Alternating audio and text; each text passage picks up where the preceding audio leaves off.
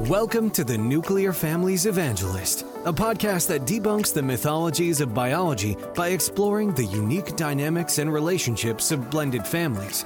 It's time to unlock the hidden superpower of being blended. So here's your host, Tracy Doherty Shanklin. I have a fantastic show today. I am hosting two exceptional guests. My first guest, Heather Hetchler, returns to the podcast. She's a columnist at Stepmom Magazine, a wife, a mom, a stepmom, and a thought leader and coach for blended families with Learning to Step, an e-learning platform for blended families. Hi, Heather. Welcome back to the podcast. Thanks, Tracy. It's good to be here. My second guest is Ed Fargo. He has over 20 years of experience in the financial services industry and is the founder of Burning River Advisory Group, a boutique wealth management firm that specializes in working with women experiencing significant life events, divorce, retirement, widowhood. He is also the founder of Enlighten Her, a new women-first financial education and coaching company. Hi, Ed, and welcome to the show. Hey, Tracy. Good to be here. So before we get started, Ed, my audience knows Heather, but I would love for you to share with our listeners what Burning River is and its core mission. Yeah, thanks. I'd love to spend a few moments. Burning River Advisory Group is my wealth management business. We've been in practice for 20 plus years. And during that time, we've spent most of it working predominantly with single women and women-led households. I wouldn't say exclusively, but predominantly. So that makes us somewhat of a unicorn in the financial services industry. It is an industry that's very male-focused.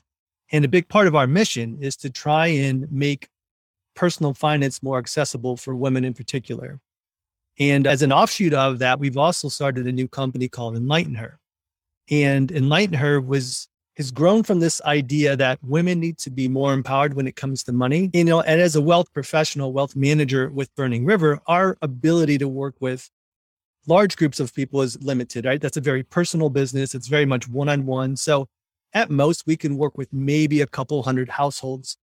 And that's not nearly enough to make a real impact across, the spectrum of women. And so Enlighten Her was designed and developed to try and bring our knowledge of personal finance, instead of helping just a few people, but making it more of the big tent, trying to reach women. We call it kind of like starting out and starting over. Our focus really is on, say, starting out would be someone new to finance, whether you're a kid graduating from college and starting to learn about the world of finance, or maybe you've ended a marriage and you're looking to start over and get going and take the bull by the horns when it comes to the financial side of things. So that's really where our passion and our focus lies today, is trying to educate on a much broader level versus maybe what I've done in the past 20 years. I love this, really love this, because this is something that I had actually tested as a business idea in my niche. So my niche is in the multi-employer benefit funds world. And I feel like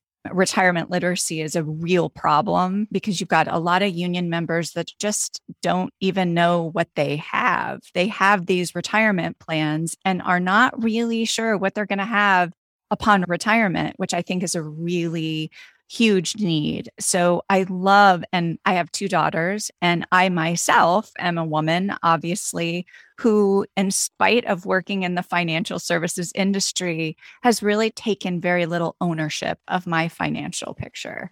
And that's something that I want to get into as we progress in this conversation, because I don't think that's an uncommon thing. I think society, and for other reasons, has dictated the way women have approached finances. And so this is exciting. So how did the two of you meet? I was actually at a networking event for women, and I sat next to this lovely woman, Milena, and we started talking, and I was sharing with her what I do for blended families and women going through divorce. She is a co-partner with Ed. She shared with me what she did, and we just really hit it off. Neither of us joined the networking group, but we became friends, and I was invited to share on Second Saturdays, which is an in-person workshop that Ed offers for women going through divorce. So it's a wonderful program, in person, 3 hours. They bring in a mental health expert. That's where I came in, a financial expert, which is where they come in, and an attorney. and we sit with women and we talk about all three areas and we educate them. And I just was so impressed with the work that Ed and Milena were doing and just kept working with them and connecting with them and loved the whole mission of Enlighten Her. And as a woman and as an educated woman myself, I shared with them one day, I didn't really know anything about money, right? I was raised in a house where get married and your husband will handle the finance. And here I was, college graduate, master's degree, had no clue what I was doing. And I was embarrassed to ask for help because I thought I was supposed to have my stuff together. And then when my first marriage ended, I was really clueless about how to start over. And I had to get my act together. And I wish I would have had something like Enlighten Her to help me. And so I'm just really passionate about what this offers to women, what this can help us do for our daughters, and just the importance of what Enlighten Her brings, because it's just such an unmet need. I'm really looking forward to hearing more about it. So I guess what courses does Enlighten Her teach? If you could just give me an outline, that would be great. Yeah, up to this point, we've primarily held these divorce workshops. So that's where it started. And we're still currently doing those divorce workshops several times a year. And actually, right now, we're in the midst of putting together an online divorce course. So we just had a meeting of the minds the other day with all of the professionals involved. So there's attorneys, divorce attorneys, mental health therapists, financial advisors, and we're putting together a divorce course to help women no matter where they are in the process. So think of it, if you're pre-stages, you're thinking that your marriage may not pan out the way you would like. And so this idea of divorce is starting to come online in your thinking and you don't know anything about it, right? So we're going to develop a course designed for that stage of the process. And then of course, as you progress through this, you're in the midst of it, and your needs when you're in the middle of divorce is very different than when you're at the front end of it. And so we're going to develop a second course in association with the first. And then finally we have post-divorce. Now that we're at the end of this process, I'm looking to set forth on this new life. What do I need to do? There are 3 separate courses that you could step into a la carte, or you could look at getting them all together to help you navigate through the entire process. So we're immersed in that right now. And then coming online thereafter, once we get through this, is we're going to probably focus on that starting out course. And that's really taking this mindset of, hey, I'm graduating from college. I'm looking to take on the world. But oh yeah, this money stuff. What do I need to know about this money stuff? Because, I have 5 daughters. So, and my girls are between the ages of 16 and 23.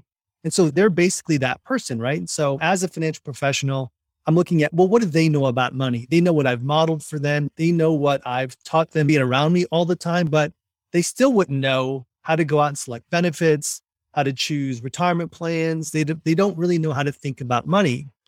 And you think about that, like how much money matters in every aspect of our life. And yet, you mentioned financial literacy and how there's a real problem with financial literacy. It's very true. And so these kids are getting these first jobs and they have no idea what to do with their money.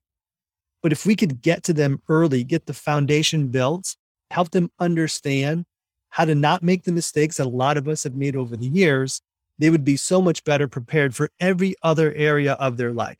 Money can't make you happy, but it can certainly help keep you from being stressed out and anxious and poor and going down a bad path. So that's a long way of answering. The next course coming online is probably going to be this quote unquote starting out course for college grads. It sounds like your core coaching at the moment is divorced women and the young person just coming out of college. Is that correct? That's accurate.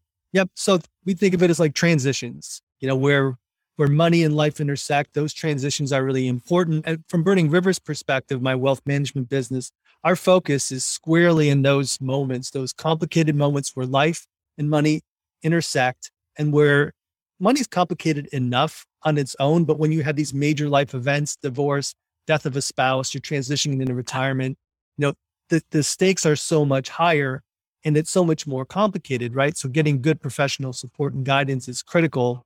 And then from the Enlighten Her side, we're kind of taking that mindset with these transitions of, obviously divorce is a major transition. And then just getting started, that's a transition. It's not as obvious though. It's not a sudden crisis. And that's why it doesn't get enough attention, right? When you have something that's a crisis that's kind of thrust upon you, you pay attention. You have no choice but to pay attention. Divorce is one of those things. But just when you come out of school, or if you're just trying to do the right thing with money, there's no crisis, So the urgency to get something done just isn't there, which is why these problems persist. Why women haven't made the gains in the world of finance nearly as much as they have in other areas of their life. And so it's something somewhat unique, and we're just trying to be on the front end of that solution. I believe that a crisis is looming, as evident by the significant economic events coming faster. And I believe that retirement crisis in America will be one of these crises. It's just, I don't think we are teaching our kids how important it is to plan for the future. And I wanted to add too, for those of you that are listening, stepmoms, I recently did a 2-part article interview with Ed for Stepmom Magazine. And it's an excellent resource for women to start, for stepmoms in particular, to start looking at finances from the context of the blended family. And actually, if you go to enlightenher.com/stepmom, we have dedicated a whole page for stepmoms. So we do work with all women, and stepmoms do have a different layer of complexity when it comes to finances in their families. And so there are resources specifically outlined on that page that will help stepmoms. So if you are thinking about, finances are a big stressor in our family, or I really want to teach my stepdaughters, I really want to teach my daughters, there's some excellent resources there that they can go to. Thank you. And we'll put a link to that in our show notes. So for our listeners, please check out the show notes. I brought the two of you together really to talk about, as we know, this taboo subject of finance, the dreaded F word, if you will. I, again, have spent 20 years in finance, and I have, as I've said, a deep concern about financial literacy. So I think this is a critical topic for blended families, but frankly, all families will benefit from this. So money is one of the top reasons that couples break up and or file for divorce. So why do you think money or finance is often a dirty word with married couples and especially blended families? Money in general, it's difficult for people to talk about money for whatever reason, right? There's just not enough communication around how money's handled in a relationship. Part of that is men and women think about money very differently. And if you were to do any research on it or think about this more directly, like when women think about money, their perspective tends to come from, what will this money do for me? What role does it play in my life? Will it allow me to not have to work forever? Will it allow me to take care of my kids? Will I be able to take care of my family or do some things that are for my lifestyle? And men tend to think about it a little bit more tangibly, like they're focused more on like, how much money can I make, right? What's the return on investment? It's a measuring stick. It's more of a yardstick for how they're measuring their own success. And neither way is right or wrong. It's just a difference in terms of how we connect with money. And so there isn't that recognition that money means different things to different people. And so what naturally happens in a lot of relationships is that the more interested party does more of that work, right? So if you're more interested in money as a husband, let's just go through the stereotype, but it's there for a reason, right? So like if you're a woman coming into this and you just don't connect with money, you don't really like it that much. And the guy's, I kind of like this. I'm interested in the return. And I measure my success by that. You have a tendency to turn that money decision over to the spouse, to the husband. And so now what we have, and you live your life, you can do this in all other areas of your life, right? You have a division of labor in terms of household chores and kids and those kinds of things. The money's just another part of that. But what that does, it sets up a situation where there's not much dialogue, right? No one's really talking about money. And so now that sets up an imbalance in your lives. And as you start to get in, and because money has a special place in our life, right? Money is unlike anything else in that it's fungible, meaning it can be readily turned into something else. Think about that. Think if is there anything else in your life that you could just take and turn it into whatever you want? There really isn't, right? But money is. So if you wanted greater education, you can go get better educated. If you wanted to go on a vacation, you can buy a vacation. You can do all sorts of things with money. And so the power that it holds in our lives is paramount. It's above all else.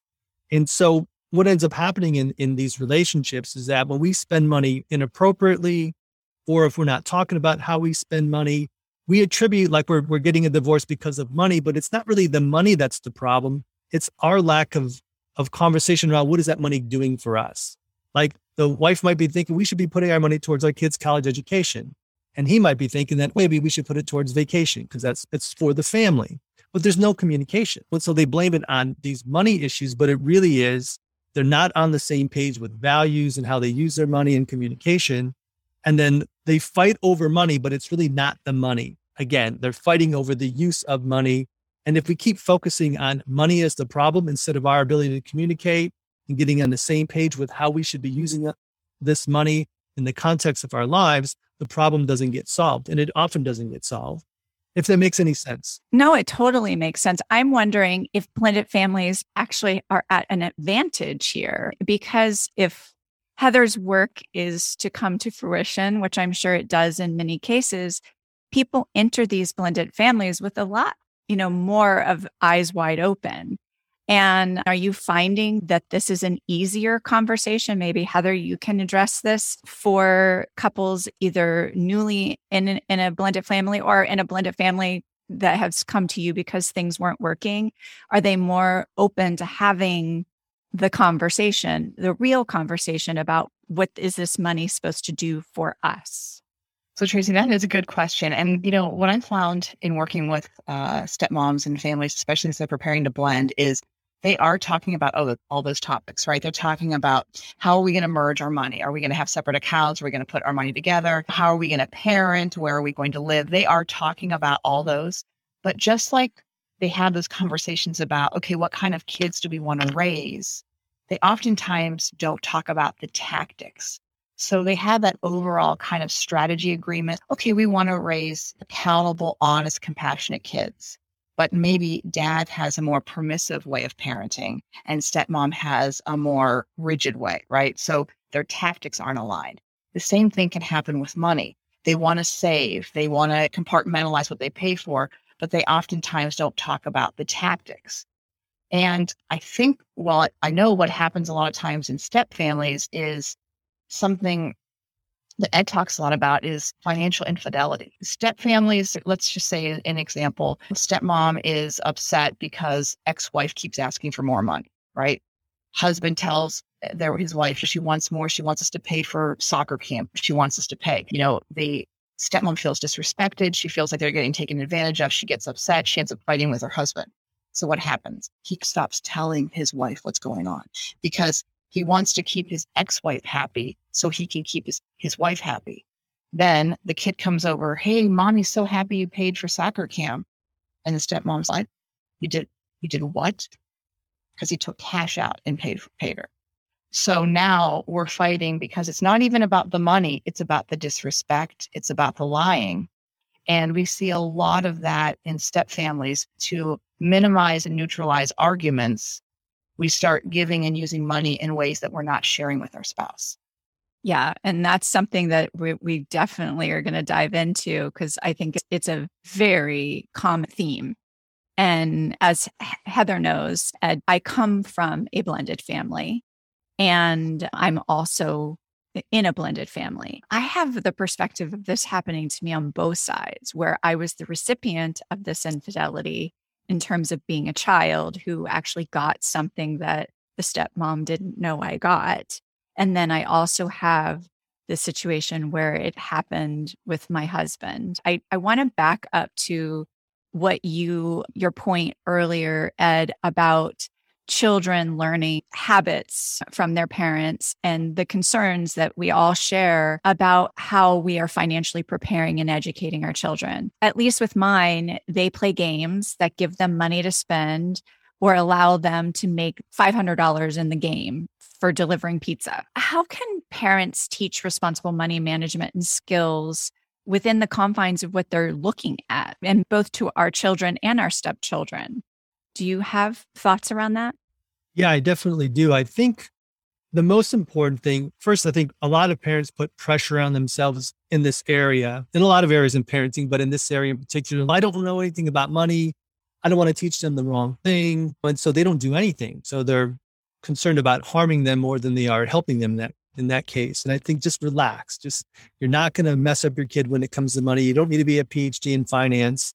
So to teach them some very core things. And that's all you really need to do. The younger they are, the less complicated it needs to be. So I think the first thing is just to model good behavior, model what you think is important for them to know about money. Okay. And so, of course, that begs the question, what should they know about money? I think from the earliest stages, we want to teach our kids about spending money on things that are meaningful to you, right? Like, because we have a limited supply of dollars. We all have a limited supply of money. So we can't just spend our money on anything we want and expect to be happy. So we need to just figure out, okay, what's really important to us?